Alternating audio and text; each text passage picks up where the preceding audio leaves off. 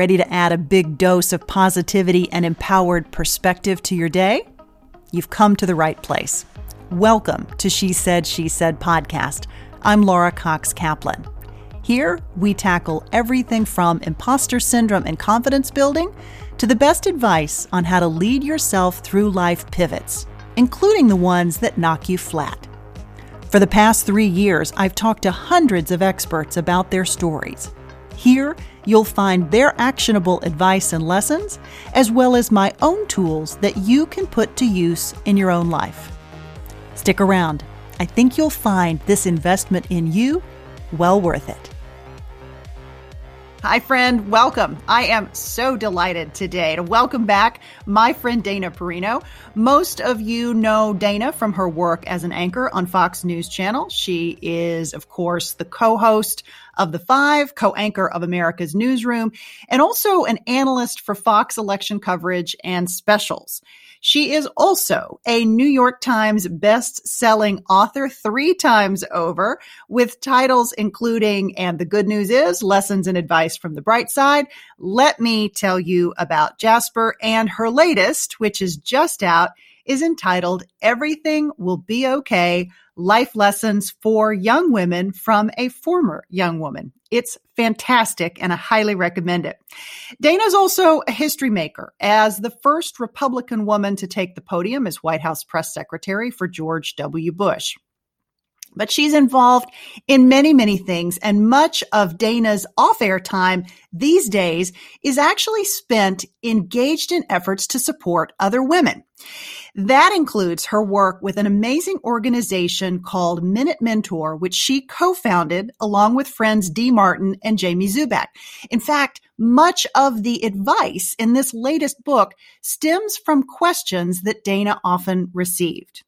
Today, we're going to talk about that latest book. Again, it's entitled Everything Will Be Okay, Life Lessons for Young Women from a Former Young Woman. I love the title. It is packed with smart, thoughtful, practical, and actionable advice that I know you all value like I do. It's important whether you're just launching your career or looking to pivot. It really is terrific. As an aside, I was so incredibly honored that Dana included this podcast in her list of favorites for career and life advice for women. I am so grateful. I was also grateful that she asked me to endorse the book. So you'll see that little endorsement on the back when you pick up a copy. Dana is also a repeat guest on She Said podcast. She was my guest number 100 last spring. So if you missed that fabulous conversation, be sure to check it out. You'll find it on the website at shesaidpodcast.com. But today we're going to tackle some of the awesome advice in Everything Will Be Okay. Dana, welcome back to She Said. I'm glad I could come back with a finished product. Well, I am so happy to have you once again.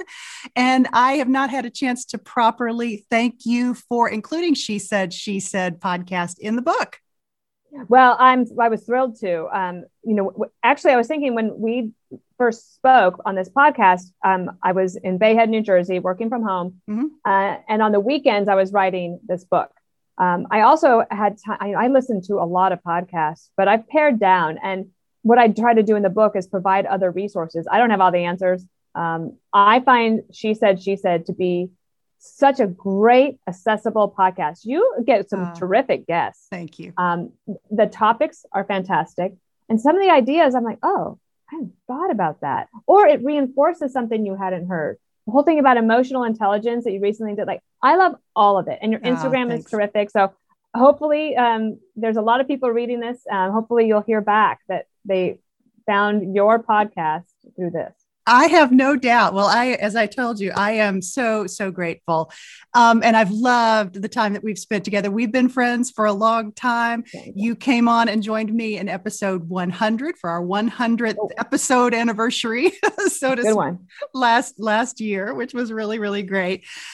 You are a big proponent of women supporting women. And this is, evidence, your endorsement of this podcast and support of what we're doing here at She Said is further evidence evidence of that. So I'm really, really grateful. But we don't have a lot of time today. So I want to jump right into talking about this amazing, your latest book, which is fabulous, which is as of today. And I know by the time this airs, it's going to be even further up on the bestseller list. It's right now number 3, right? Yeah. So the New York Times bestseller list is, I'm on the advice how-to, which I'm told that's a hard list to crack. Yeah. But anyway, yes, I'm delighted to be a New York Times bestseller for the 3rd time, landing at number 3. The thing that happened that I was thrilled about is, I mean, it was a good problem and also like not a great problem to have. Amazon, Barnes and Noble, everyone sold out of books in 4 days. Oh my gosh. Well, that's amazing. That's an amazing problem to have. Yeah, it is. Now I did record the audiobook and of course there's a Kindle version, but I love it that people want the hard copy and they seem willing to wait for it because I do think it's a book that you could go back to over and over again. There was a young woman that actually, I think she works in Fox. She sent me on Twitter. She said she has never taken so many screenshots of a book. I love that. I think that was so interesting. I was like, oh, screenshotting a book is the way that we used to highlight. Right. Isn't that funny? Yeah. Totally. I would never have thought to screenshot, but she had like a whole collage and an album of the best advice that she took from the book. And I said, I want to see that one day. Yeah, I'm a big fan of the digital copies of books anyway, because I still go and highlight through the digital copy and then I can download my highlights later, which I love being able to keep track of things that way. I didn't know you could download the highlights. Yeah. All right. It's one of my great well, one secrets. thing I said that my assistant and I have a running list of all the things I want to do after the book is the tour is behind me. I have so many tech things that I want to do and improve and clean up. And that's going to be one that I figure out how to do. I will share all of my tips, such as they are, with you. Okay, but let's talk about Everything Will Be Okay, which is the name of the book, Everything Will Be Okay, Lessons for Young Women from a Former Young Woman, which I love the title. Makes me laugh every time. Why this book, Dana, and why that title? So when I wrote my first book, it was called And the Good News Is, and it was really an autobiography about answering the question I would get a lot, which is how in the world did somebody born in Wyoming end up as the White House press secretary for George W. Bush? And I also in that book wanted to tell people what it was like to work for President Bush behind the scenes when the press wasn't there. And so I shared a lot of stories and I all love that. But also because I'd had that opportunity, and I'm sure you get this as well, like I would get so many requests to go to coffee with young women because they're hungry for advice. So I started Minute Mentoring, which was like speed dating for young women, but still even that didn't feel like enough. In that book, I put one chapter 5, all my mentoring and advice in one place. And yet that wasn't enough. And what I also started realizing is that the quarter life crisis that I wrote about, that I went through, you probably went through, what I've found in my mentoring of the last few years, that's following young women into their 30s and beyond. Now, here's the other thing. We are whole people. So there's the work part of all that we do, but there's the life part as well. And so I did 2 things. I was like, okay, here's what you can do to figure out how to improve your career and your day-to-day work life and your career path. And then here's the way to make sure that you can enjoy some of your life as well as God intended. Yeah. So I just decided I can't have coffee with 800 people in a month. So I was like, here you go. Yeah. Everything I had to say, I put it in here. I left nothing on the field. I love it. It is absolutely soup to nuts. It's very actionable advice that you can pick up and put to use right away. There's a number of things, really all of it resonates with me, but some things in particular, just because of issues that I've struggled with. And one is around this idea of defining the problem. And you give great advice on that. And you share a little story about the fact that you can't solve a problem that you haven't defined. Maybe talk about your own personal experience with defining the problem and then the tools that you have developed and you share in the book for going about how you actually address it. Well, you'll recall that there's a saying in public policy, and President Bush used to say it all the time, which is you can't solve a problem that you can't measure, that you haven't measured. So you have to measure it first. But you need to define what is the problem. I tell this story about this young woman who she had worked here I don't think she'll mind me saying, she worked here at Fox. Then she went to work on a political campaign. Well, actually in a government office, then on a political campaign. And when that campaign ended without a win, then she was out of a job, and she was thinking, well, what do I do next? And she felt, well, honestly, she felt frantic. She's a good friend of mine, and Peter and I called her on a drive one day, on a weekend, and we called her. She answered, "How are you?" And Laura, when I tell you, she spoke for 5 minutes straight without taking a breath. And this is going to happen, and then this happened, and I don't know, and she was thinking so far ahead about her life that she was like, and then I'll be 85, and then this will happen. I'm like, whoa. And I said, okay, you have to stop. You haven't breathed for 5 minutes. You don't sound like yourself. You are frantic. Are you sleeping? Let's go back.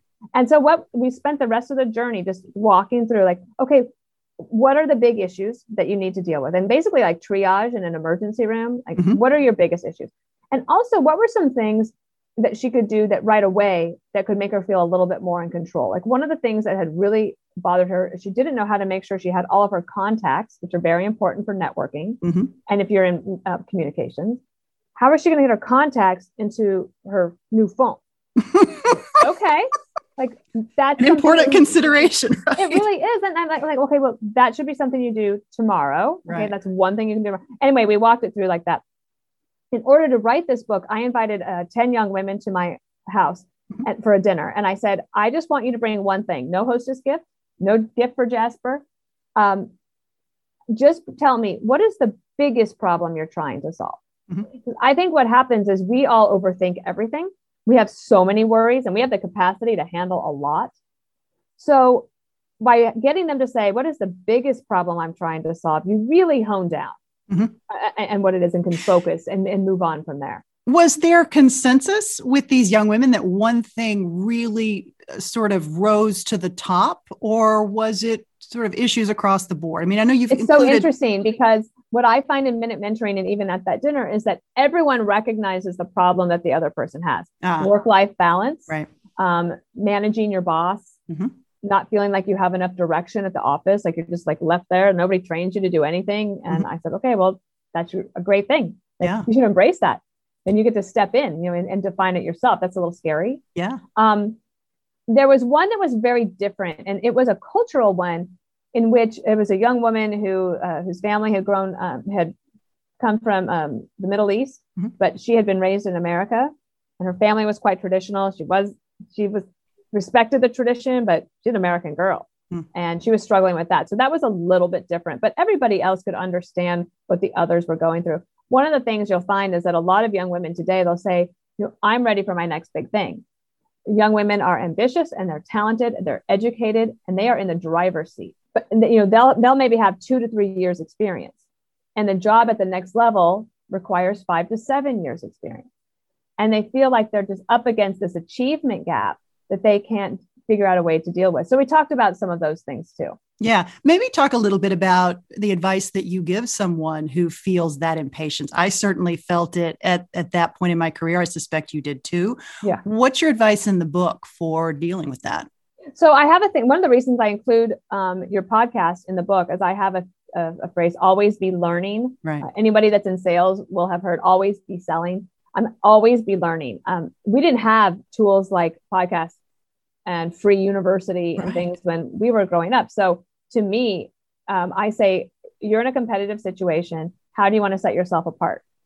So you could spend 8 hours watching Bravo, or you could get some exercise, listen to a podcast, and go to bed early. Yeah. You could offer to do something different around the office. You could anticipate somebody's needs. I think that's such an important skill at the office, being able to anticipate what your boss is going to need. When you start to do that, you will see that works. I also recommend taking on assignments or a position or a role that nobody else wants.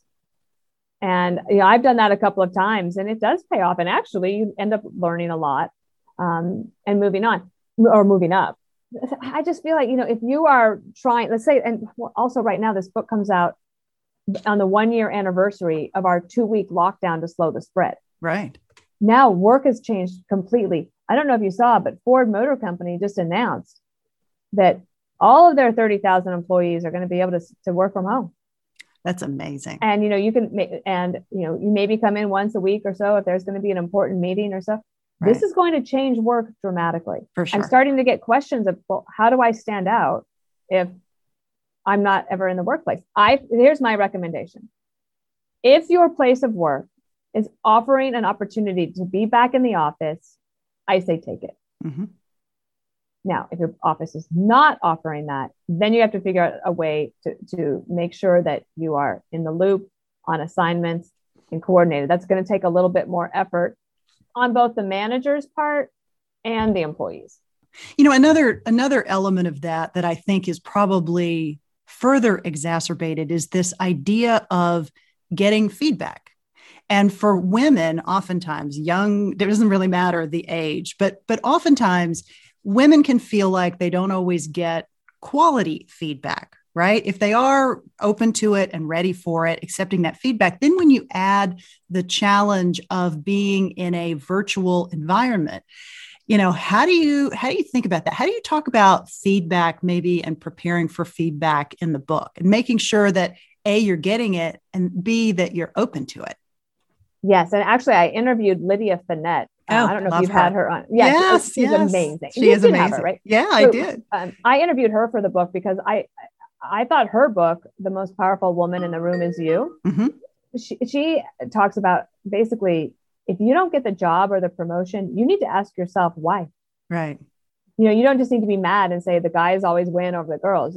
She's like, we all have to have some personal responsibility here and really think it through, and to be willing to go to your boss and say, obviously I'm disappointed that I didn't get the job, but I really want to improve.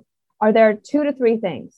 And then just keep the 2 to 3. Are there 2 to 3 things that I can do to improve upon, so the next time an opportunity comes around, I'll be in line to get it? Yeah, that latter point that you made is so important because it does take being proactive. If someone's not telling you something that's substantive or meaningful, you should have a few follow-up questions so that you can push them. And the more that you continue the conversation, right, the better the chances. I think this is also going to come down to managers too. This is not all just going to be on the employees.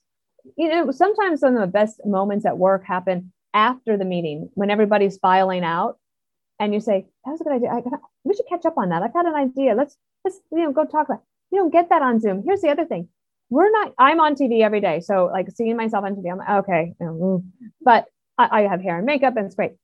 People are not used to looking at themselves all day long. Right. And the self-consciousness that comes from that is real. Also, if you are in an office setting and let's say you're more of an introverted person, it takes a lot to get up and do public speaking. I feel like that's happening on Zoom too. So right. I write about finding your strong voice, how you can do that, and figuring out a way, as my speech coach said, taking your butterflies and making them fly in formation. Oh, I love that. And I'm just here to say, I'm not going to tell you, don't worry, don't overthink, don't have anxiety, because I know you're going to. Right. What I'm saying is, can you take that energy and convert it into fuel that works for you? Yeah. Rather than working against you. Let's talk about that tactically, right? What are some of the tips and tools in the book for actually doing that, for taking that anxiousness and actually turning it into energy? How do you do that? I think first of all, we have to recognize that we have anxiousness for a reason when you're going to perform. That is biological. One thing that we share with humans all across the world is that the number one fear of all humans is public speaking. Okay, so we all share that. Right. So number one, recognize that. Number two, one of the ways to get over it a little bit is you just have to do it. Right. Okay, but to recognize that if I didn't have some nerves every morning before 9 a.m., right, when Bill Hemmer and I are going to start the news, that would be the most boring newscast to watch in the world. Mm-hmm. You read about any big performers, read about a performer that you love. Let's say you love Lady Gaga. Look what she goes through before she's going to perform. Taylor Swift too. Just because people are successful doesn't mean they don't have that energy, but they use that energy to their benefit. Right. And you can do that too. The third thing I would say on that is I highly recommend reaching out to people that either had a bad day or that it's tough for them to present in front of the team or the board, send them a note of encouragement. I'm all for something I call kindness endorphins. And studies show that the kinder you are to people, the more you are going to have this feeling that you'll feel better about yourself if you're kinder to others. And if you are encouraging somebody else in public speaking, you'll worry less about your own worries. Does that make sense? It makes perfect sense. And what a way to make the world a better place. Yeah. Right? Just Absolutely. saying something nice or sharing a positive comment on somebody's social media or giving them a quick call or a quick text or just little Especially things. when they're having a bad day. Like let's say somebody really screwed something up at work. Peter tells this story about this guy at this young whippersnapper got hired. He says by IBM. This is years ago. And he like screwed up a decimal point and he lost $7 million for the company that quarter.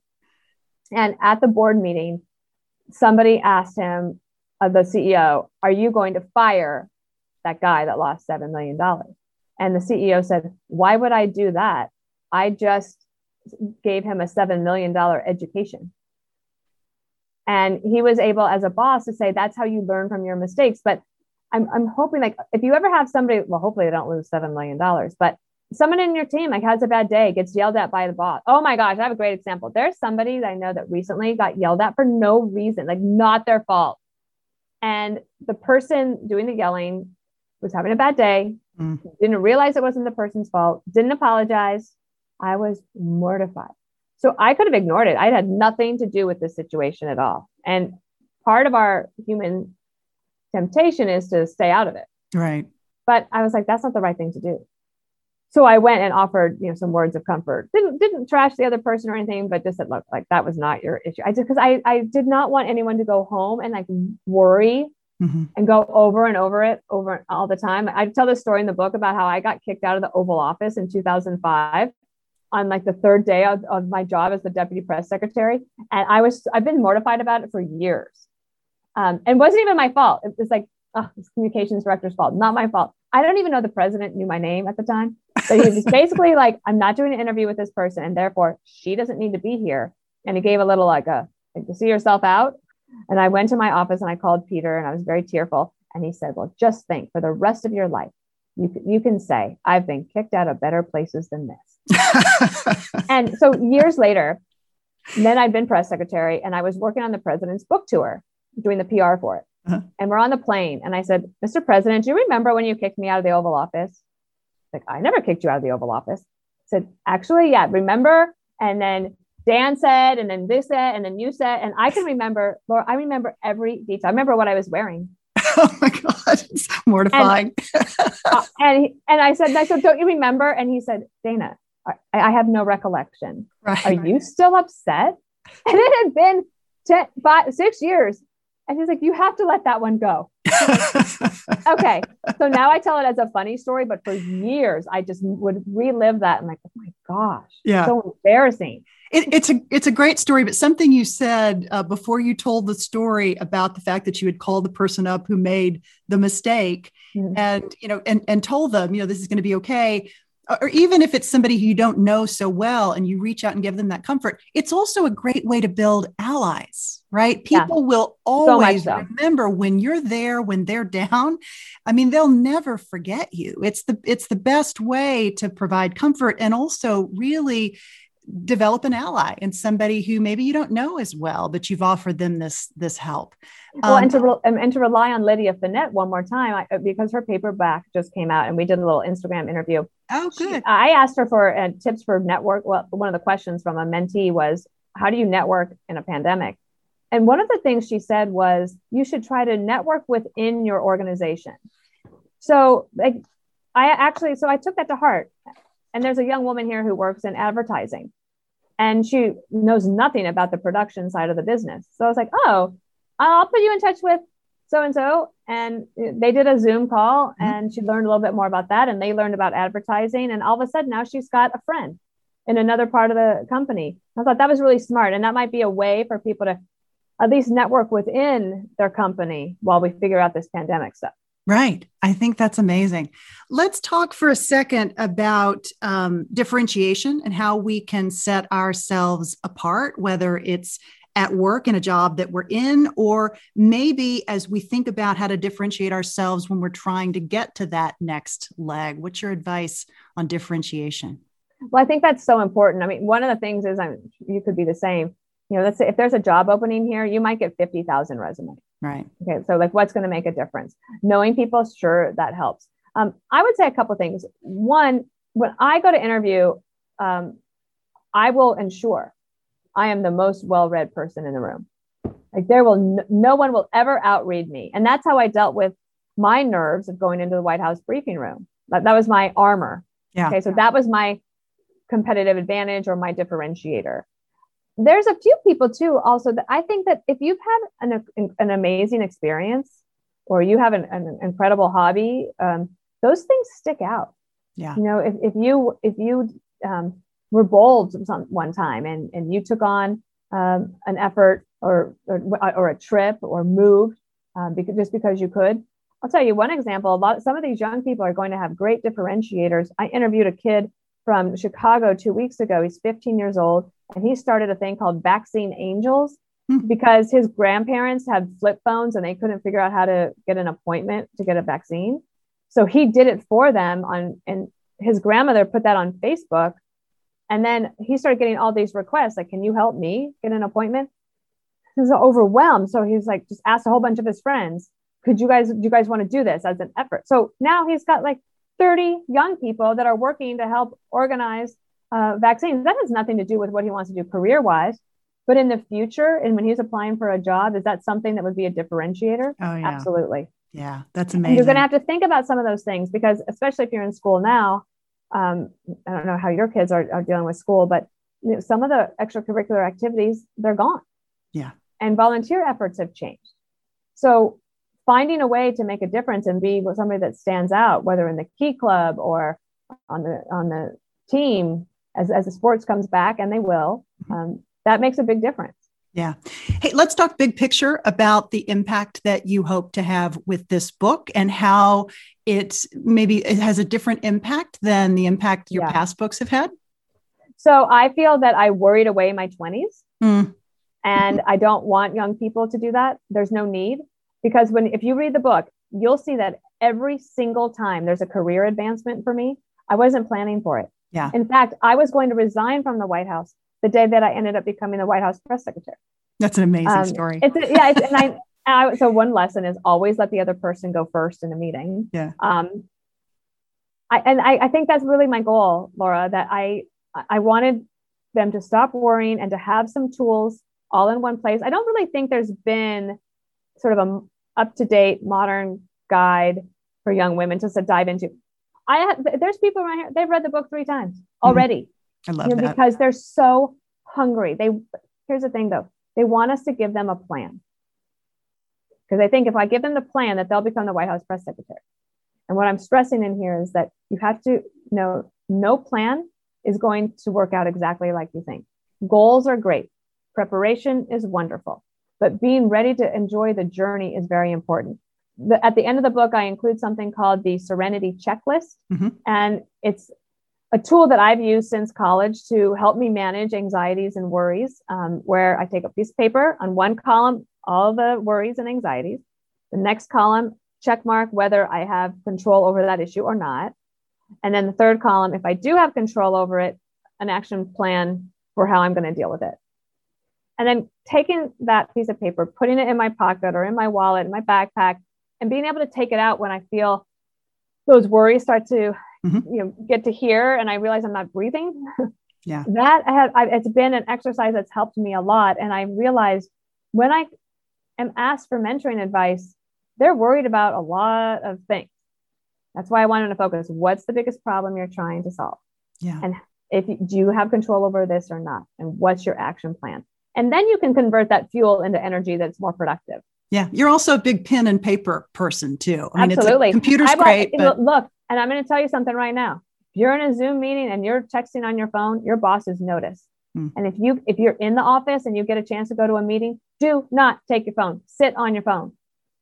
Nothing isn't going to happen that is important on your phone. If you have to use your phone, you need to step out of the meeting.